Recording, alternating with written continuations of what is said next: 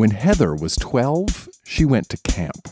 Camp Manitomono, 1982. Friday night, July 2nd. Dear Diary, this is a brief resume of today's activities.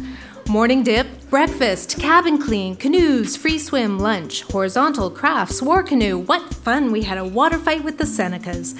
Free swim, dinner, lecture, tuck, night activity, which was bingo, kaibo, teeth, and last but not least, Frenching at the fork with Paul. To be honest, it was only my second time Frenching. I should do it more often.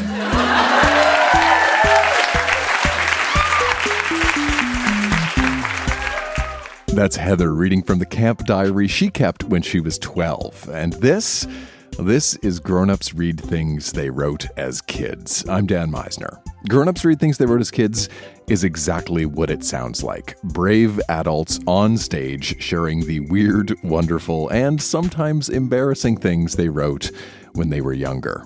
This time, recorded live at the Garrison in Toronto, we have a pet bald eagle, a war between Canada and China, and Frenching. For some reason, we have a lot of French kissing in this one.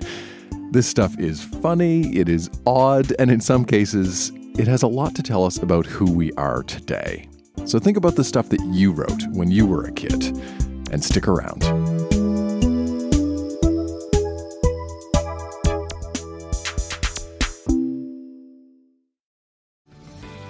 This episode is brought to you by Paramount Plus. An unlikely friendship begins in the Paramount Plus original movie Little Wing, starring Brooklyn Prince with Kelly Riley and Brian Cox. Reeling from her parents' divorce, Caitlin steals a valuable bird to save her home, but instead forms a bond with the owner, leading to a new outlook on life. Little Wing, now streaming exclusively on Paramount Plus. Head to ParamountPlus.com to try it free. Rated PG-13. A minute ago, we heard from Heather, who spent the summer of 1982 kissing a guy named Paul. Well, Heather brought along more from that camp diary. Here she is, picking up the story right where she left off, the moment immediately after kissing Paul. Anyway, when we were finished, I opened my eyes and the kitchen girl, Karen, was standing right beside me. I was so embarrassed. Then my cousin Jay came out from behind a tree and said, "How can you neck that long without breathing?" Nothing much else happened today. Sunday, July 4th. Dear Diary, we had carnival night last night, and there was a kissing booth. I went back for seconds and thirds. Then Paul and I Frenched at the fork again. This time, nobody caught us. But Paul is kind of chauvinistic. He thinks girls can't do anything. Who cares? I still like him. Oh, yeah. It's true. It's a true story. Oh, yeah. Yvonne got her ghetto blaster back today. And Brenda and I found this secret place behind our cabin on the rocks. Practically everyone in our cabin likes either Chris Sharp or Alex Riley. My new nickname is Mouth. Because of the kissing, because I talk too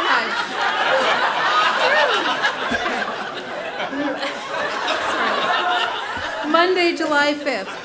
Last night, Paul and I were in a fight because he was paying more attention to Sue than to me. Sue felt really bad and said she thought she was breaking us up. Then after, he got mad at me just because I wouldn't make out with him at the fork. Then he had the nerve to ask Sue to go out with him. I was really, really mad. But now we're back together and everything okay, I hope. Self-respect. Okay, Tuesday, July 6th. Paul broke up with me at the lunar eclipse. He gave a note to Corey, who gave it to me. He said that I was avoiding him and not making out with him at the fork. I would never dump someone just because they wouldn't make out with me. This morning he told me he was ready to give us another chance. I said I'd think about it, but I know I don't want to.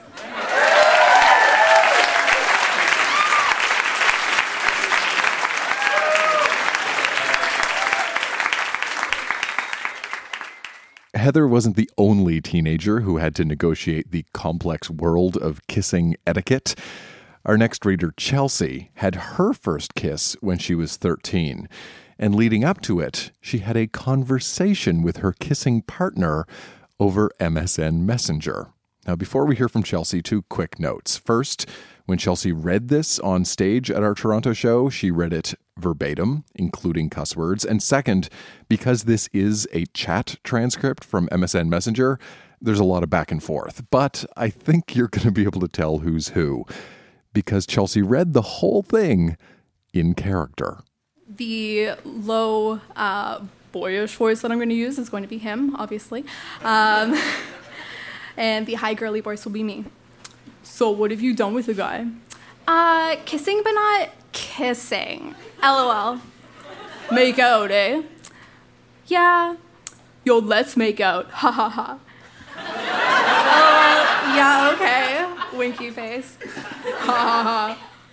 Are you joking? I don't know what you think. I don't know. LOL, I'm joking. Boo. LOL. How come? LOL, I don't know. But I don't know. LOL, you put me on the spot. Let's make out then. You aren't joking, are you? No, let's go. Haha. LOL, what if I sucked, huh? You wouldn't, don't worry. LOL. You want to tomorrow? Yeah, but no. Huh? Yes, but no. I do, but I don't. How come you do and you don't? Okay, well, because one day will, obviously. But I don't know. It's just so expected. That's what ruined it for me before. LOL. Okay, I'll come to your school tomorrow. Let's do shit tomorrow, dude. Hey, I'm not easy though, okay? I'm just saying that now. People think that I know, but yeah, just saying it. What you mean you's not easy? Easy to get? I'm not gonna do shit simply because someone wants me to. LOLs. Well, okay. Hey, what if I grabbed your ass? What would you do? Move your hand. If you want the booty, you gonna have to work for it.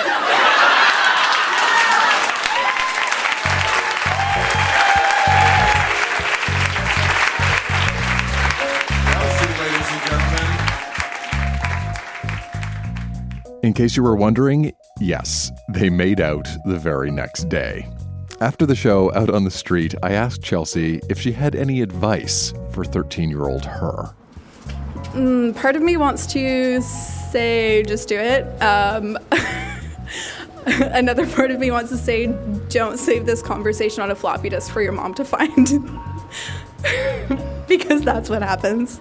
Did that happen? Oh, it happened. I was grounded for a year. I had to delete all the boys off of MSN.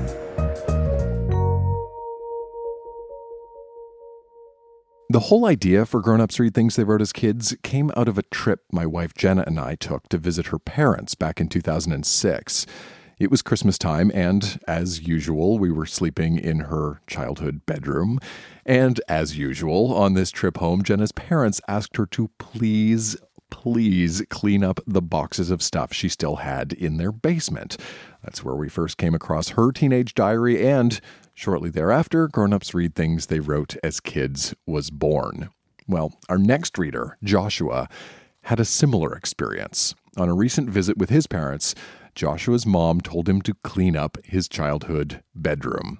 He did, and in the process, he found his diary. And he told me that at first, he was a little bit disappointed because a lot of the early entries were kind of boring. But then he caught the very first grumblings of puberty. And that's when things got interesting. Here's Joshua reading from the diary he kept when he was 11. Last night I had a dream. Me and Jared, who's my best friend at the time, were at this very nice place. Kind of like a Club Med. I'd never been to Club Med. We meet these girls at a drive-in. All Club Meds have drive-ins. One of them is a really, really, really pretty chick. And very nice. And she's single. Me and Jared go crazy over her. But Jared, he goes overboard and bites all the girls' breasts. I stick up for the pretty one. And she begins to like me. Soon we're kissing on the lips. And we're going on tons of dates. One day, she has a fight with her roommate, and she asks if she can sleep in my bed with me. I said, okay. I lent her my pillow, and I give her most of the bed. Smooth, right? And of course, we have sex. The next day, we're back at the drive-in, watching a movie. She begins to hypnotize me with her finger, moving it back and forth. I follow her finger, and she laughs, and I laugh, and then I wake up. And I was in a good mood, because this is probably really going to happen soon.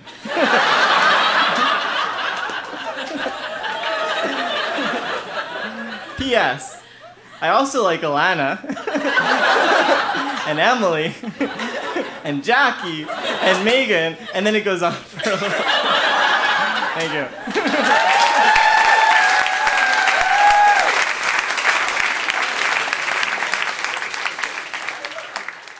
Joshua wrote that diary entry when he was 11. You might call him an early bloomer. Whereas our next reader, Beth, she got a later start in love. And to prove it, she brought along some teenage poetry written between the ages 13 and 16.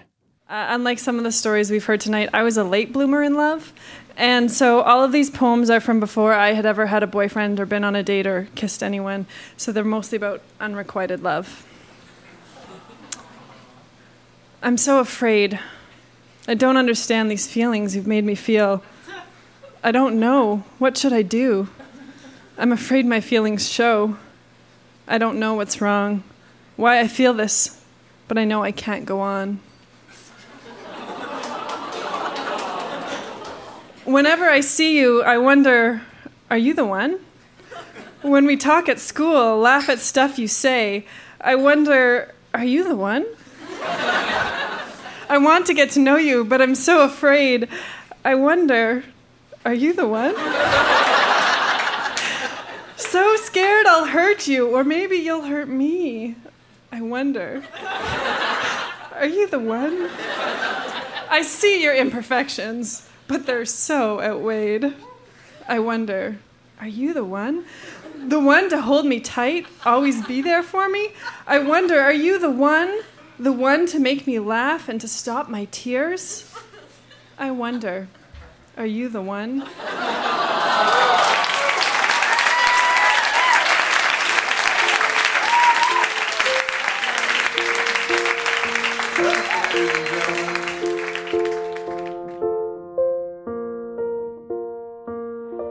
Hi, this is Beth, reader of Are You the One? If I could meet teenage Beth and tell her a few things about love and being a late bloomer, the first thing that I would tell her is that it's okay to feel all the feelings and to be confused and to be uncertain, and you're going to be okay. The second thing that I would tell her is that maybe her idea of love could use a little expanding. I got married last month, a week shy of my 30th birthday, and this is definitely the first relationship I've been in where I have been loved, and I have loved in the way that I would call actual love. And it looks nothing like what teenage Beth thought it would look like. So I think I would just want to encourage her to look around her, maybe look at real life a little bit more, a little less at Hollywood or young adult novels or fairy tales, and that love is an amazing thing, but it's not going to look like the one in the way that she thinks.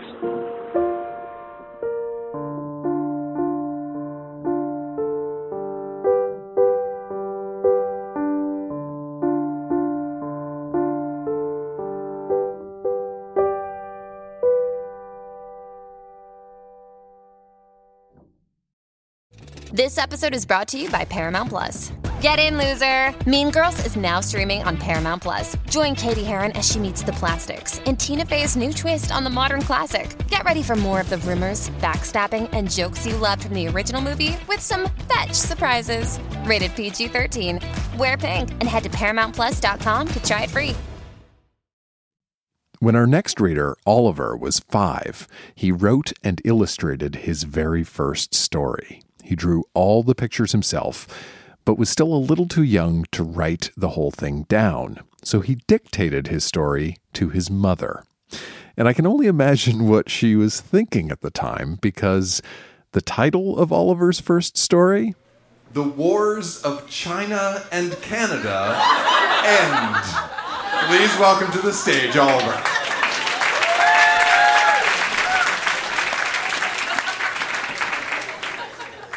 So before I start, I'll just let you all know an important fact. Right as I was about to write this story, I was being taught about the value of saving your allowance so you could buy your own toys. And it's not obvious at the start, but that's kind of the root of this whole story. Okay. It all started under the Earth's crust. There was a savage war between China and Canada. The sun rose into outer space, and so did the moon, and it was all dark all around the world.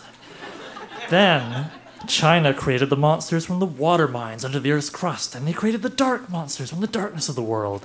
Canada created 2 powerful glowing pink men, and then they created the sun men from the sun. Wars went on, many got killed and came alive again because they were creatures that never die. After a while, the battle ended, and then China and Canada shared their food. They learned how to be friends. But unfortunately, one day, Canada sprayed chemicals in their plants to keep bugs away. But Canada made a very serious mistake. The chemicals created terrible pink men. Then China did the same thing and created bad purple men. The bad creatures they created had a war once more. The Earth exploded, and people were floating around in the galaxy from their dead world. But then God created Earth once more with gases and some other stuff.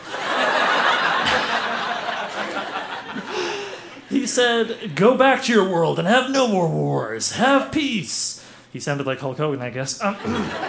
Brother. But the Canadian people got mixed up and went to China accidentally, and the Chinese sort of mixed up and went to Canada.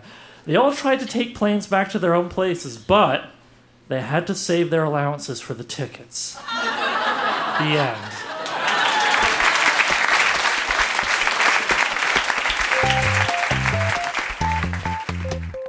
As I mentioned, Oliver wrote and illustrated that story when he was 5 years old. And if you want to see what Canada's powerful glowing pink men look like, I have good news for you. Oliver made a video featuring his own original illustrations, and we've posted a copy up at our website, grownupsreadthingsthéywroteaskids.com. That's also where you can listen to past episodes of the show and sign up for our mailing list, so you'll be the first to know about upcoming live shows.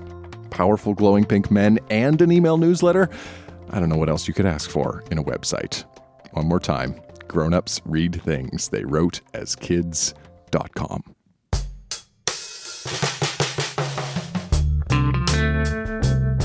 Please, Mum, don't read this. If you do, all my trust in you will be totally lost. Please don't.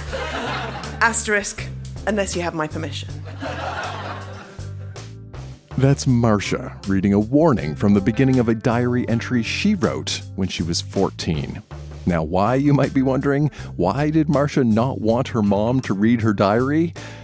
Well, that's going to become obvious in a minute or so. Here's Marcia. Thursday, 21st of June, 1990 AD. I am totally...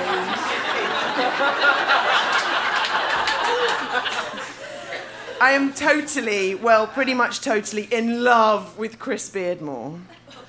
He's okay-ish good looking, and I don't know what his personality is like. Apart from the fact that he's headstrong and perverted. Two very bad combinations. So you're thinking, why does this guy make her feel faint? Turn her knees to jelly? Set off little fireworks inside her heart at the mention of his name? Why? Listen to his voice and you'll find out. Canadian accent.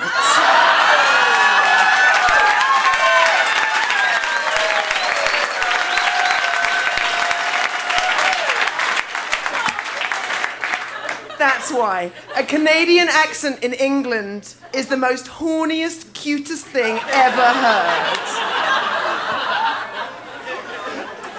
The first time I ever met him, Good Friday, 1990, he asked me out. We exchanged phone numbers. He has been living here for 3 years, and after telling him to call me, I unexpectedly went to Bristol for most of that week.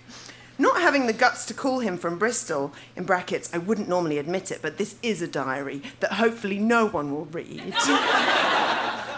So when I got back on the Friday, I called him, and half because I was embarrassed and half because I really couldn't be pissed to talk to him. I just said, "Hi, Chris, can't talk for long, but can you come up tonight?" "Yeah, brilliant, bye." Up meaning up to the Heath. Everyone goes up to Blackheath around the Hare and Billet pub, smokes and drinks and gets high and gets off with people. And this time I get pissed, and of course C takes advantage and first undoes my bra and then tries to get me to take first my t-shirt and then my knickers off. And then there's an asterisk and it says, "If my mum reads this, I'm very, very dead." Nice, huh? Well, as I was pissed, when he tried to take off my knickers as I was pissed, I said, no. And then I said, "If you try to do that one more time, I'll bite your ear." So he did, and I bit his ear. And then he said, "Ow, you're hurting me," in a very cute accent. So I said, "Well, you're hurting me." Then, as I was pissed, I went and got off with 3 different people that night. I didn't see him then for about another 5 weeks, and one night, last weekish, Lawrence, his friend, the tosser, said, "Oh yeah, Chris is leaving on Saturday to go back to Canada to live there again." And my memory was jerked, and I fell hopelessly in love again at the thought of him. Oh, then Lawrence, the tosser, said, "Yeah, he really wants to get laid before he goes. Go on, I'll pay you." Nah, he's a bit of a tosser. So basically, I'm in love with a very cute, headstrong pervert who's friends with a tosser. Fab. Oh, I've just gone completely off the point there, but I don't want to ask him out because I've already been out with him and I didn't like it. And because he's going back to Canada in 2 days. I wrote him a letter saying, "Goodbye and come on Friday and here's my address. Write to me from Canada. I'm a good agony aunt," which is total bollocks. But if he has a problem, I'll discuss it with all my friends. So hopefully he'll come on Friday and hopefully my mum will let me go.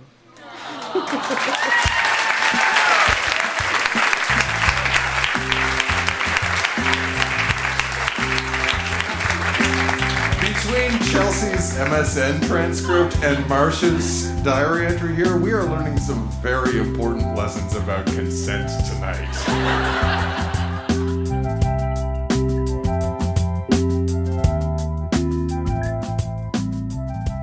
When you're growing up, it's easy to feel like an outsider, that you're weird, different from everybody else, that you're the only one feeling a certain way. And I think that's part of the magic of revisiting this material, of looking back at this kind of writing in a public way. It's a reminder that the feelings and experiences we have as kids are more common and universal than we ever thought at the time. For instance, the conflicted teenage boy crazy feelings Marcia wrote about in 1990 in London are not that different from our next reader, Susan, who wrote about her conflicted teenage boy crazy feelings in 1967 in Moose Jaw. Here's Susan reading from the diary she kept when she was 15 and struggling with her tumultuous relationship with a boy named Archie. Sunday the 18th. Jay and I send notes all day. I really like Archie. I can't help it. Jealous of everyone as usual. 17th. Love Archie more each day. He loves my body, that's all. 20th. Gym club. Archie actually talked to me. Said he would try me out to see if I was dirty. Creep. I love him.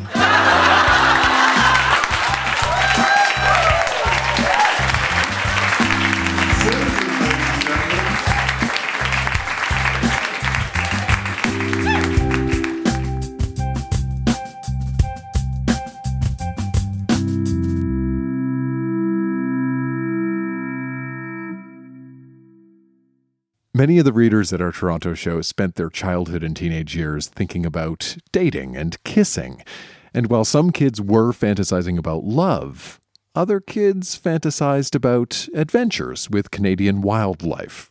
Here's Matt with a story he wrote when he was 9 years old and in grade 4 and was printed out on a dot matrix printer. It's called Bird Story. When I returned from my trip to Zimbabwe, I went on a hike down the Grand hunting for martens and coons. I was thinking about the chief in Zimbabwe who said, "Matt, you will get a great gift when you return home. I've always wanted a bald eagle." I was thinking of what I could train it for. I was looking at the water in the river, and all of a sudden, there it was. My gift was in the reflection of the water. It was a bald eagle. It came down and landed on my shoulder. It seemed like we knew each other already. I said to the bird, "What should I call you?" "I know, Spirit." "That's what I will call you." "Come, Spirit," I called. We left for home. I wonder what my parents would say when they saw Spirit. When we got home, my parents said I would have to keep Spirit in my treehouse. I agreed with them. I'll have to train him the scent of fish, coons, and martens so he can hunt for me. I took him to the treehouse on my shoulder and I left him there. The next day I went to see him. I couldn't find him. I couldn't find Spirit. I didn't tell my parents anyway. It was 6 o'clock in the morning. I went burning down the street on my bike.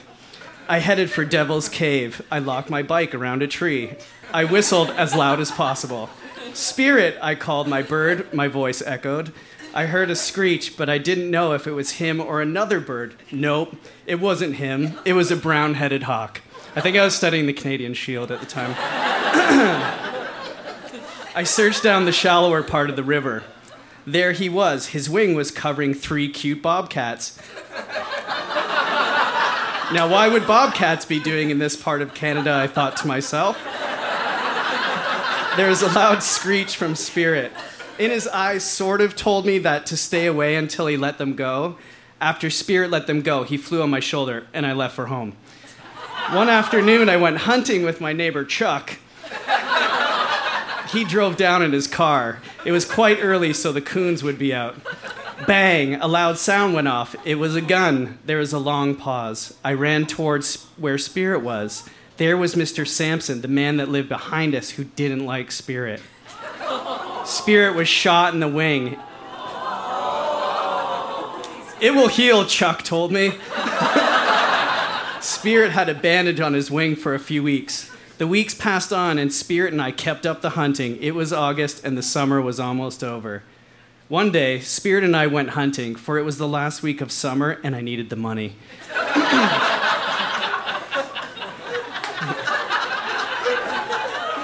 So we caught coons by the minute.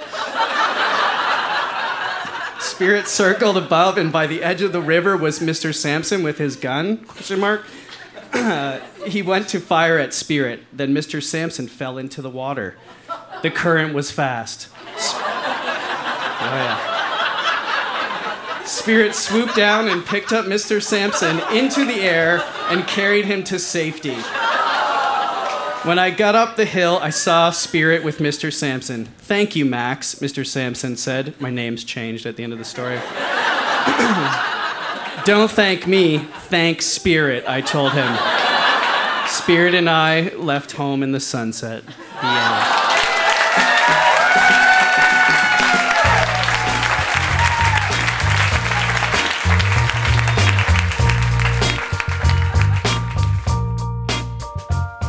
You were like really into eagles in this. I have no idea where the bald eagle came from. I think I went down the list of like cool animals in the Canadian Shield, and I picked what would be the most like majestic to have, and then I picked a raccoon for some reason to hunt to make money during the summer, because that's what kids did in 1988, right?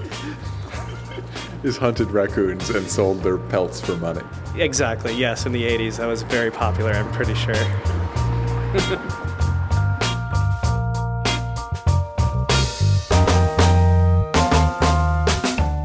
That is Grown-Ups Read Things They Wrote as Kids. Our show was recorded live at the Garrison in Toronto. Our music is by Poddington Bear.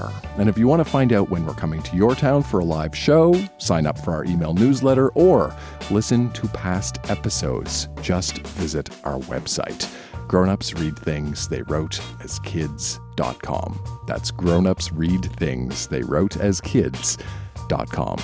I'm Dan Meisner. Thanks for listening.